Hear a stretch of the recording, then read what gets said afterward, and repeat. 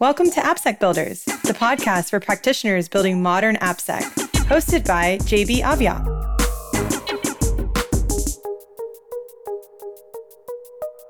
So welcome to this episode of AppSec Builders. Today, I'm proud to interview John Stevens. So John is the founding principal at Edify, where he advises product security firms. John, before that, you led Zero North as a CTO, and before that, you were leading as co-CTO the Cigital firm. Welcome, John. Hello, how are you? Thanks for having me. I'm great. Thanks for joining.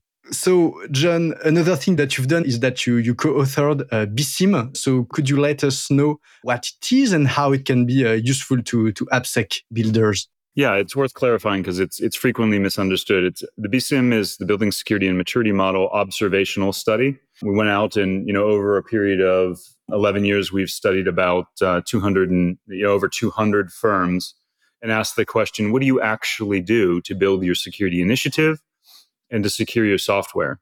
And it doesn't prescribe what to do, but you can use it to look at what firms that are within your vertical or that look similar to you in terms of maturity are doing with their time and money and decide whether or not you want to replicate those behaviors or cut your own path. So you are interviewing like CISO, application security practitioners, developers, like every actor of the security game? Yes, historically, the list has looked like what you described. What was interesting to us about the last 2 years of this study is that when we began talking with the CISO, they'd say, oh, you need to talk to the VP of Cloud on this, or actually, you need to talk to the SREs and to delivery or to the VP of Engineering. The people we had to talk to fundamentally changed over the last 2 years. And that was a key finding that we wrote about this year, that the people doing the work of security were shifting from the security group to the engineering, digital transformation, and cloud groups. And that's a big deal, right? Because there's been these phrases that we've held dear for 10 years or more. Building security in is something that we've said for 2 decades. Me and a colleague argue as to who said shift left first, and we've pinned it to like November of 2001 we first said that. It was a long time ago. The other thing we say is that security is everybody's responsibility. Every developer, every engineer, every operator needs to think about it. And we've been harping on those things forever. And what we see is now that engineers, now that SREs, now that operators are taking a really first-class citizen role in security, people are taking that security is everybody's responsibility to heart. And in fact, who makes up a security initiative has now changed.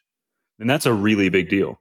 Yes, it is. And so a trend that we have seen over the past years is like QA testing moved from dedicated teams towards the hands of developers, and they are now writing their own tests, they are now monitoring their own deploy, rolling back if necessary. And so what you described about security is following the same trend, right? So the teams are now starting to own security by themselves.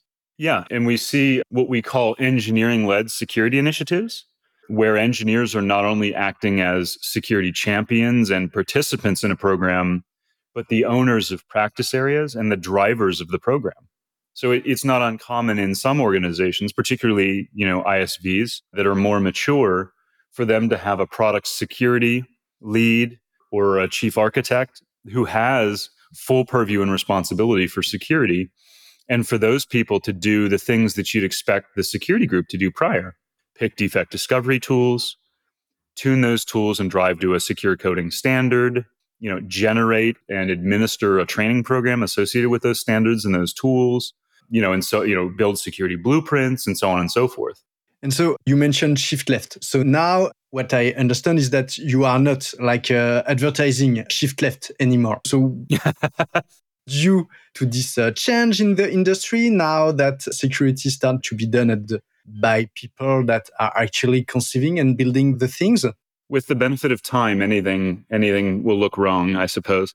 So, when we talked about shift left, we were thinking about all of those organizations that use spiral or iterative development or even worse, waterfall. And, we would talk about, look, we can pen test your software. You can apply testing to your software, but wouldn't it be better if you moved earlier in the life cycle and found those bugs as you were developing them so that they were easier to remediate?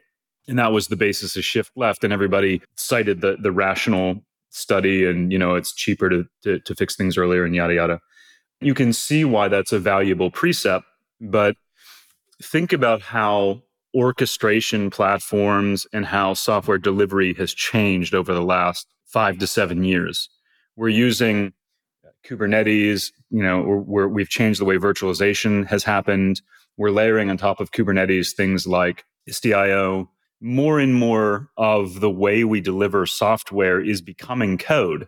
The whole infrastructure as code movement and the whole, delivery and pipeline orchestration movements.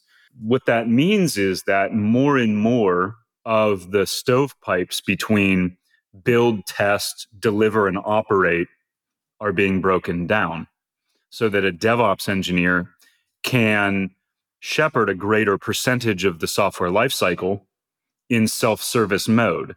I don't have to hand something over a wall to you.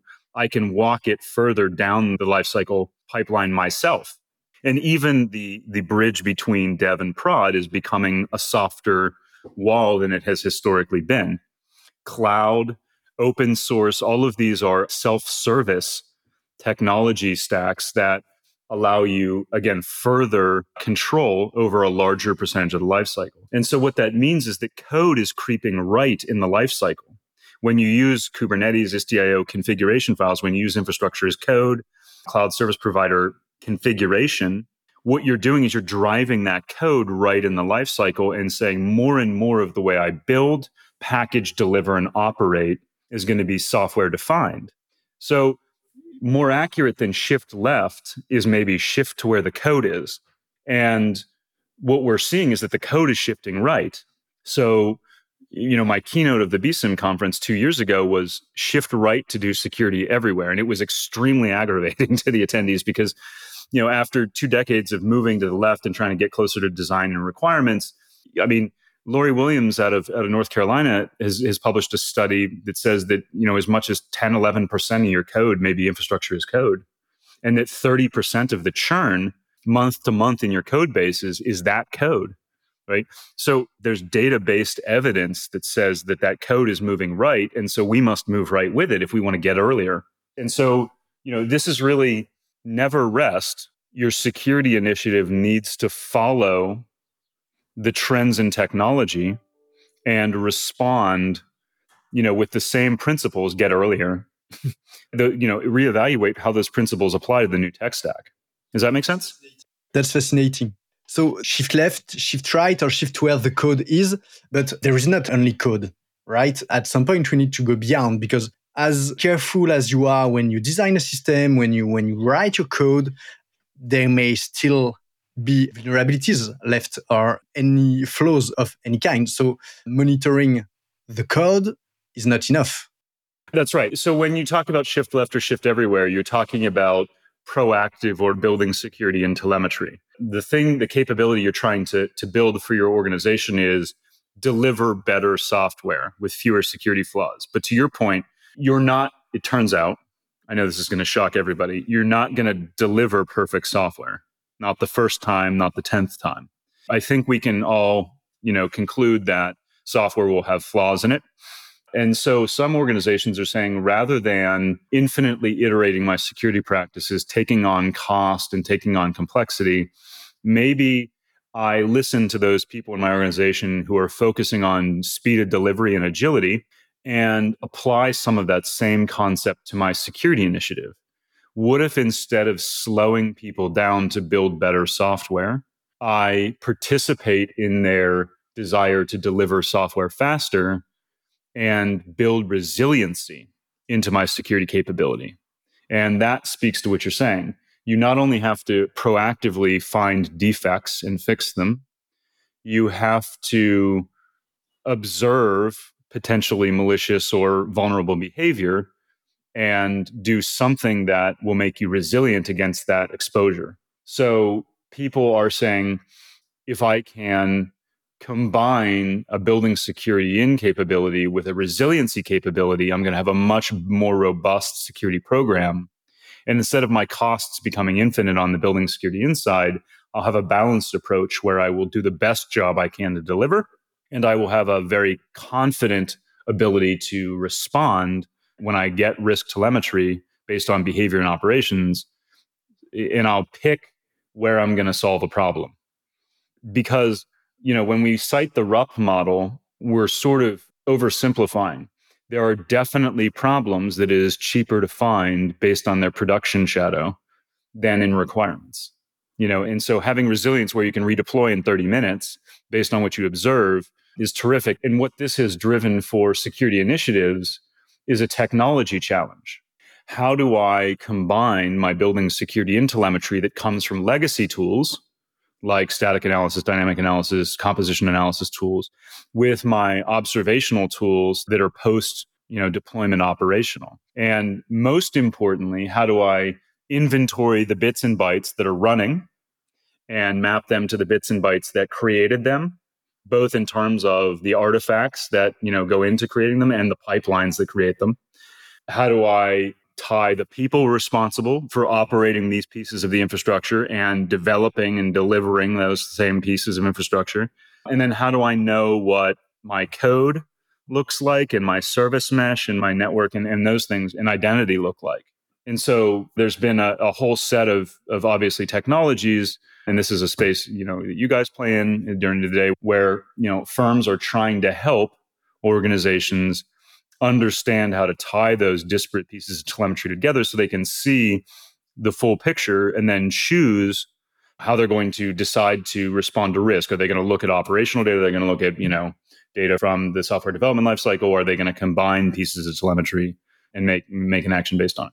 Yes. So I'm aware of tools that do that on the left or on the code part. And so I'm sure you have GitHub or GitLab in mind when we mention gathering data at the code level or deploy at the CI level. So those companies, GitHub, GitLab, they are every day more and more like security vendors because they offer more and more like amazing security features, and they are very well placed to do so. But on the other hand, for the monitoring the runtime, for the production part, do you see tools that manage to aggregate those information from the left part and from the right part?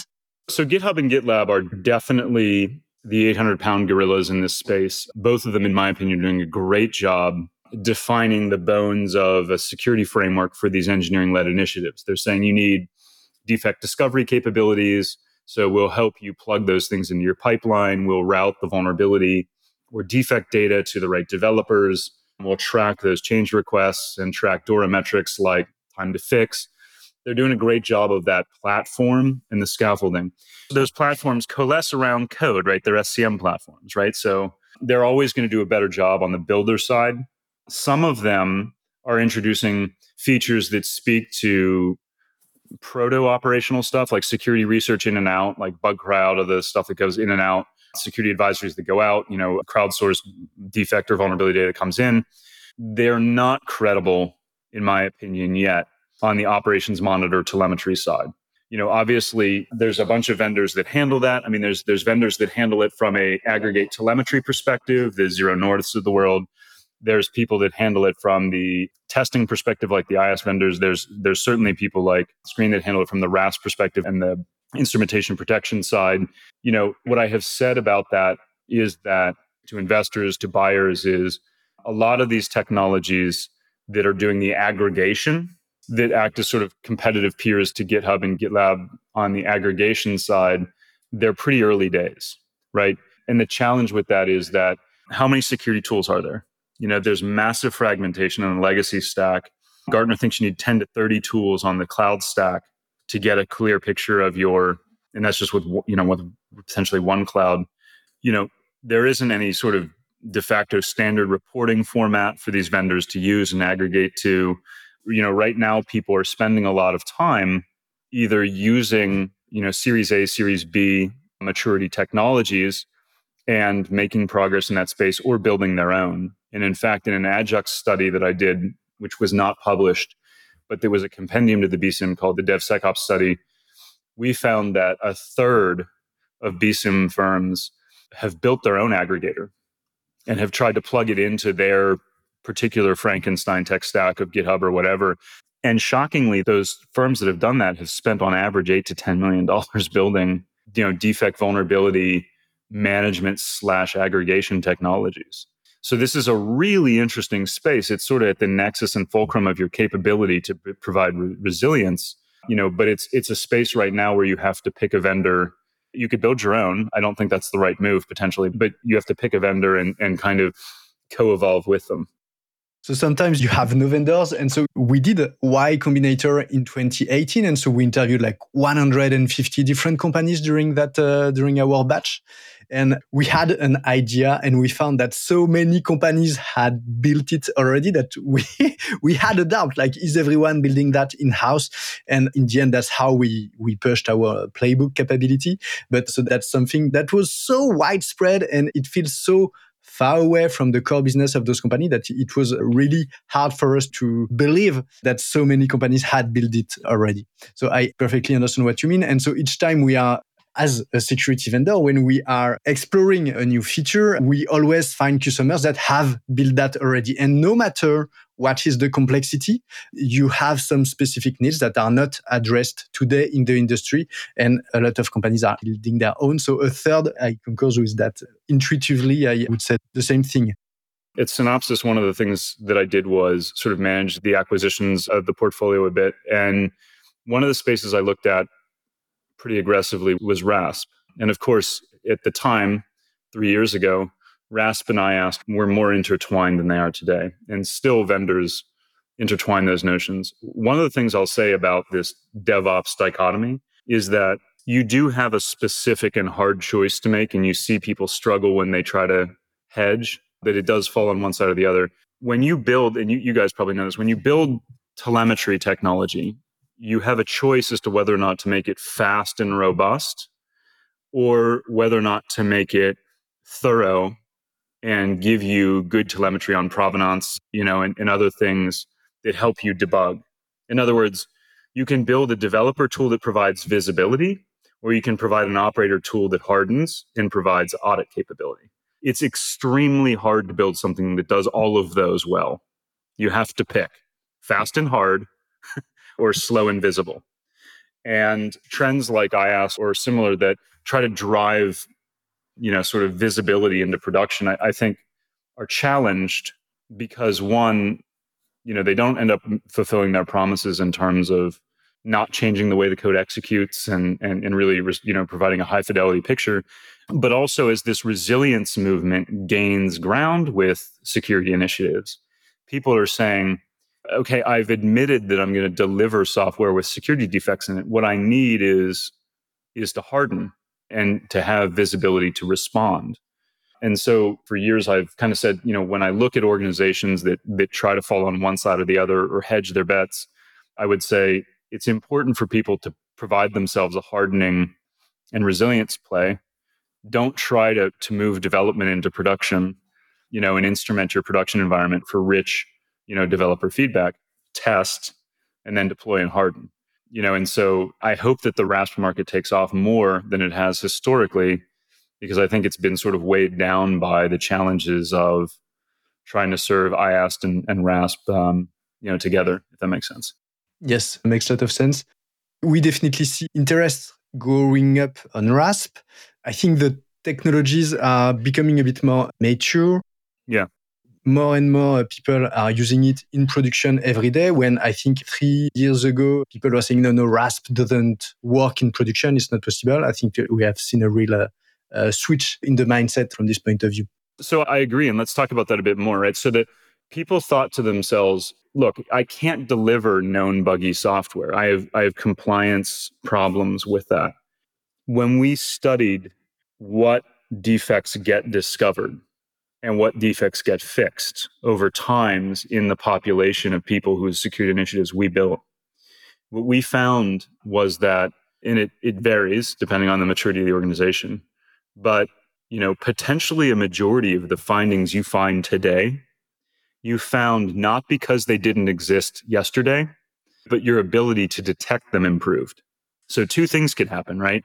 a developer could sit down and write a defect into the code yesterday, or your security tool could get better, or you could add a new tool and find something that was there for a while that you didn't know how to find before. And so when I say that, a potential majority of those findings that you find today will be because of an increase in detective power, not because the developer introduced a new error, that means that those defects were there. When you put Spring Boot, version 1.0 in your application eons ago, what's that? Where did I have that? They didn't store passwords correctly. And you may have found that, a year ago, but that's been there for 3 years, and so you might be deploying every 30 minutes, right? Continuous delivery. But again, that defect is long-standing. And so I think people are coming to grips with that reality, and they're realizing that drives them towards that resilience exercise or muscle more than the proactive muscle. And so they're saying, look, I'm going to have long-standing bugs. I'm going to have bugs that developers introduce on a daily basis. I'm going to come to grips with the fact that my production environment is going to be flawed. I'm going to work on being as responsive to that new telemetry on the flaws as I can be. And if you have prophylactic technology in place, like a RASP, you can respond very quickly, by introducing some patch to that scenario, some remediation to that scenario that doesn't force you to re-execute your pipeline. But increasingly, if you're a mature DevOps organization, you can execute that pipeline very quickly and deliver by the end of, a half a day.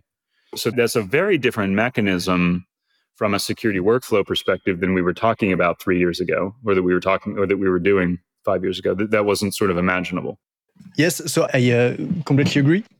When you mention new security defects being discovered, so you can have several regions for those defects. One of them is static analysis. One of them is, just security research, and you have new vulnerable versions. Could be bug bounty. It could be a lot of different things.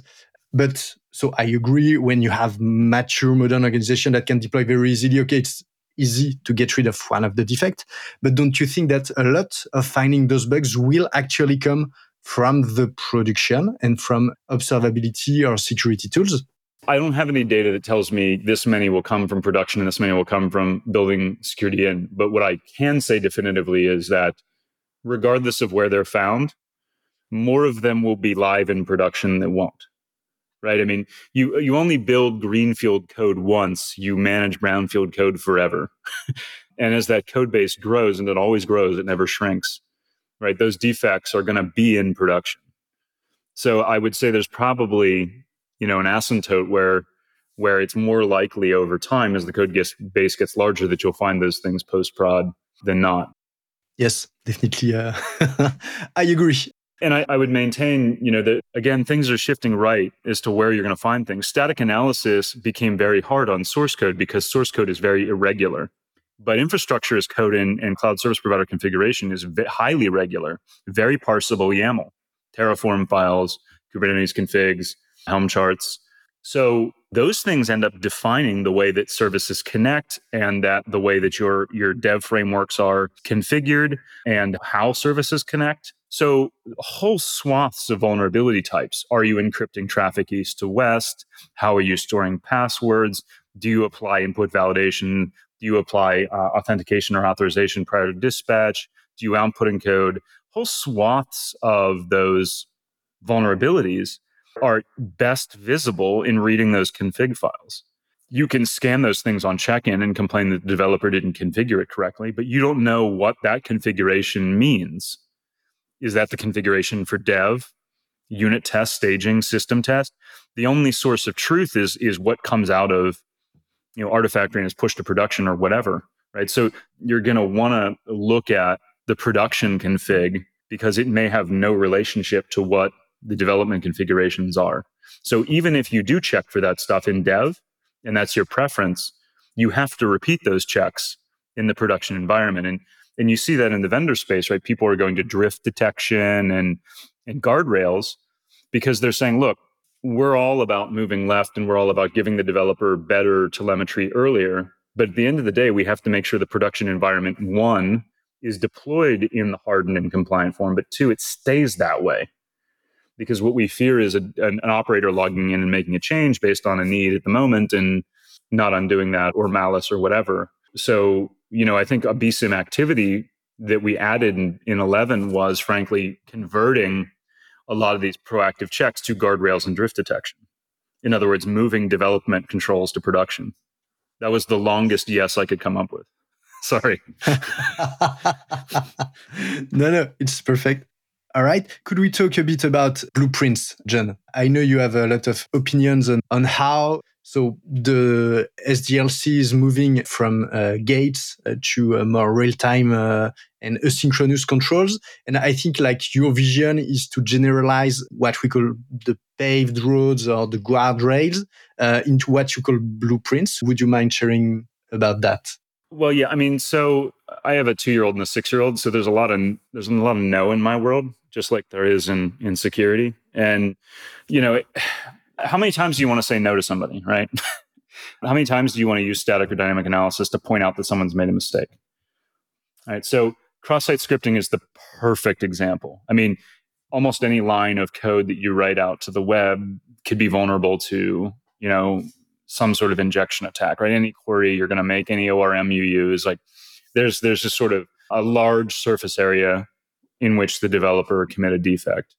If you change your perspective and say, well, I'm going to use a contextually aware output encoding library, and if the developer commits to incorporating that, then I don't have to check for this whole class of vulnerabilities.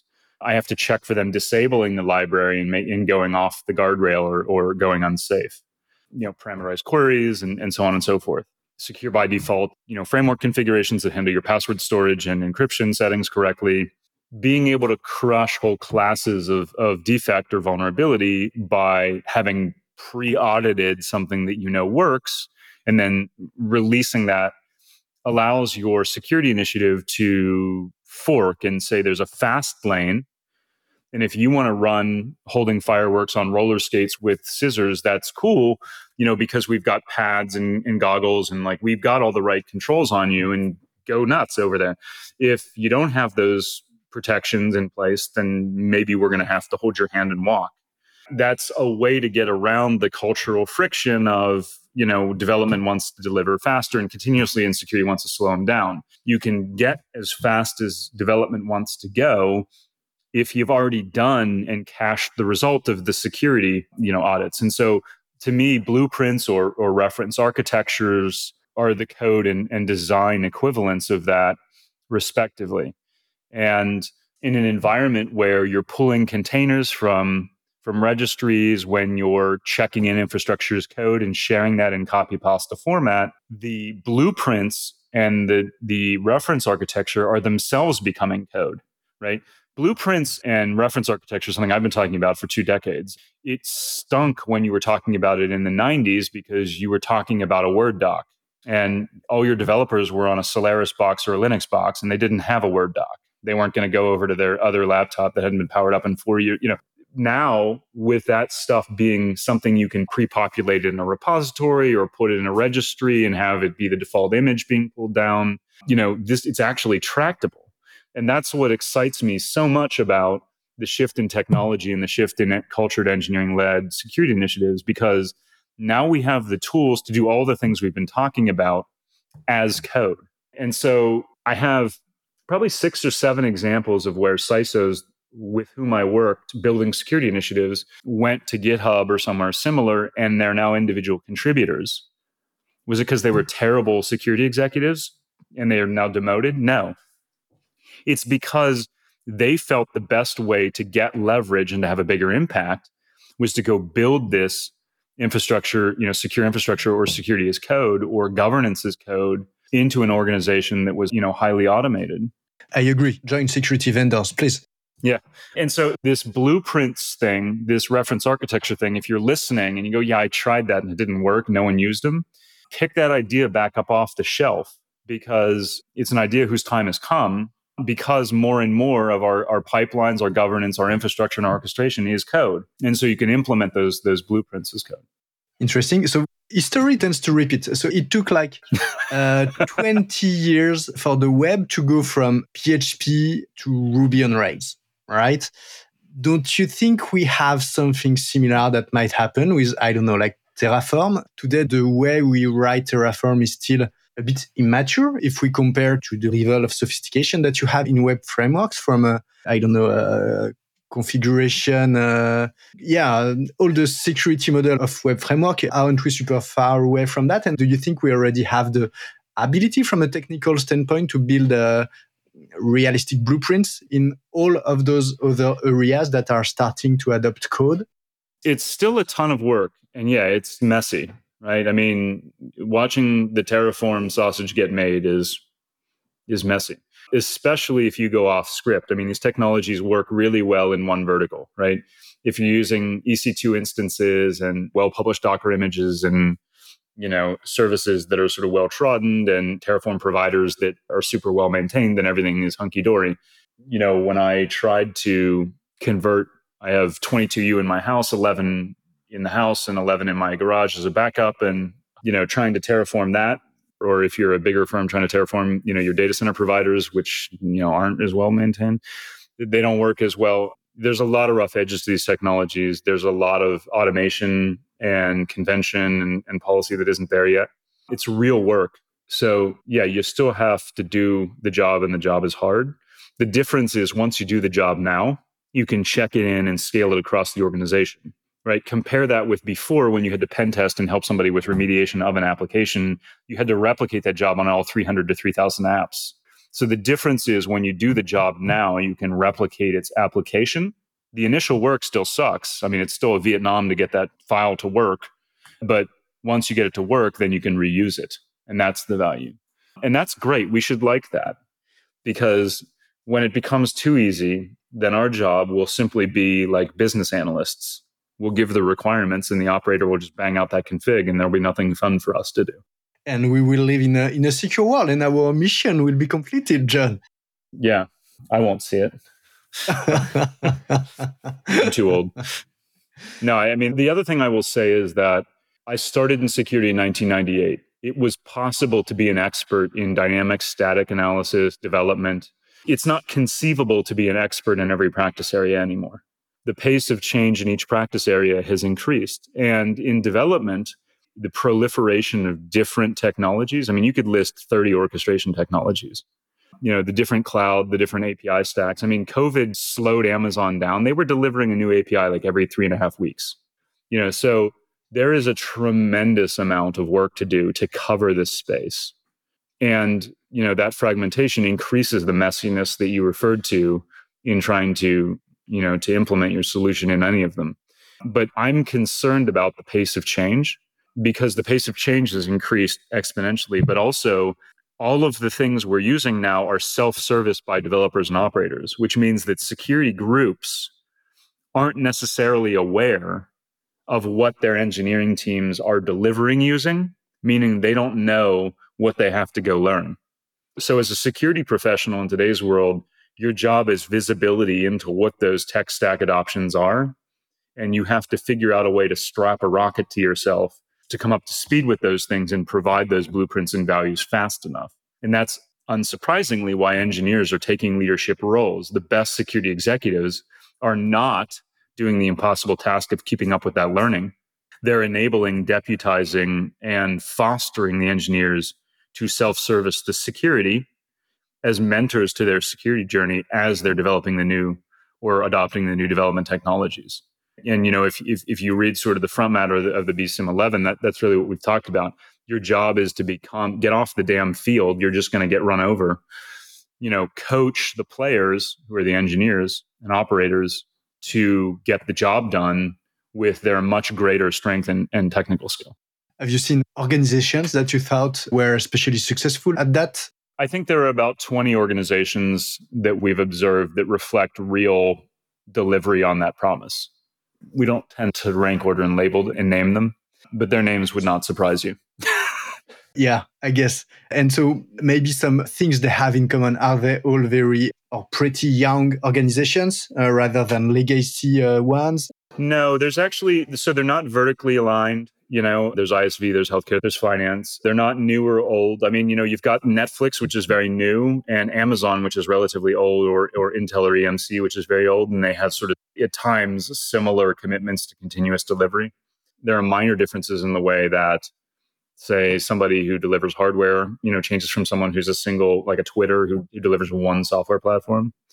But that's more about how they deliver their business value than other things. I would say that, founding members of the BCM like EMC and Microsoft that have taken a very iterative approach to how they think about product and software delivery and have since day one had security mandates that make security everybody's responsibility are great things, are great organizations to look at in terms of what's possible.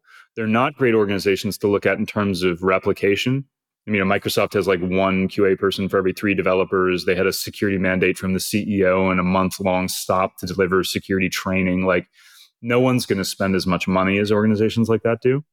But on the other hand, these organizations that you can take away messages from, having a product security person whose full-time job is security in each line of business or each team, having them drive the selection of tools and the tuning of those tools and the selection of runtime protections so that they get something that works for them as opposed to a grenade thrown over the wall at them. Just there are things, sort of activities that you can see that sort of coalesce around those engineering-led, where security becomes critical path to delivery and becomes delivery's responsibility, and it's taken seriously. And security acts as a subject matter expert mentor or a secretary to record what they're doing and report it to the board and to compliance and audit. Those are sort of, to me, good practices to follow, but you have to commit to the cost of them. Of course. Thanks a lot, John. That was a really insightful, interesting conversation. What I appreciate above all is that often when talking with security experts about the future of security, it can sometimes be very pessimistic. And when I'm listening to you, I really appreciate the fact that you are striking everything that is allowing a change, a very, very positive change in the industry. And I feel glad to have been able to share that with everyone. Thank you. Thank you so much.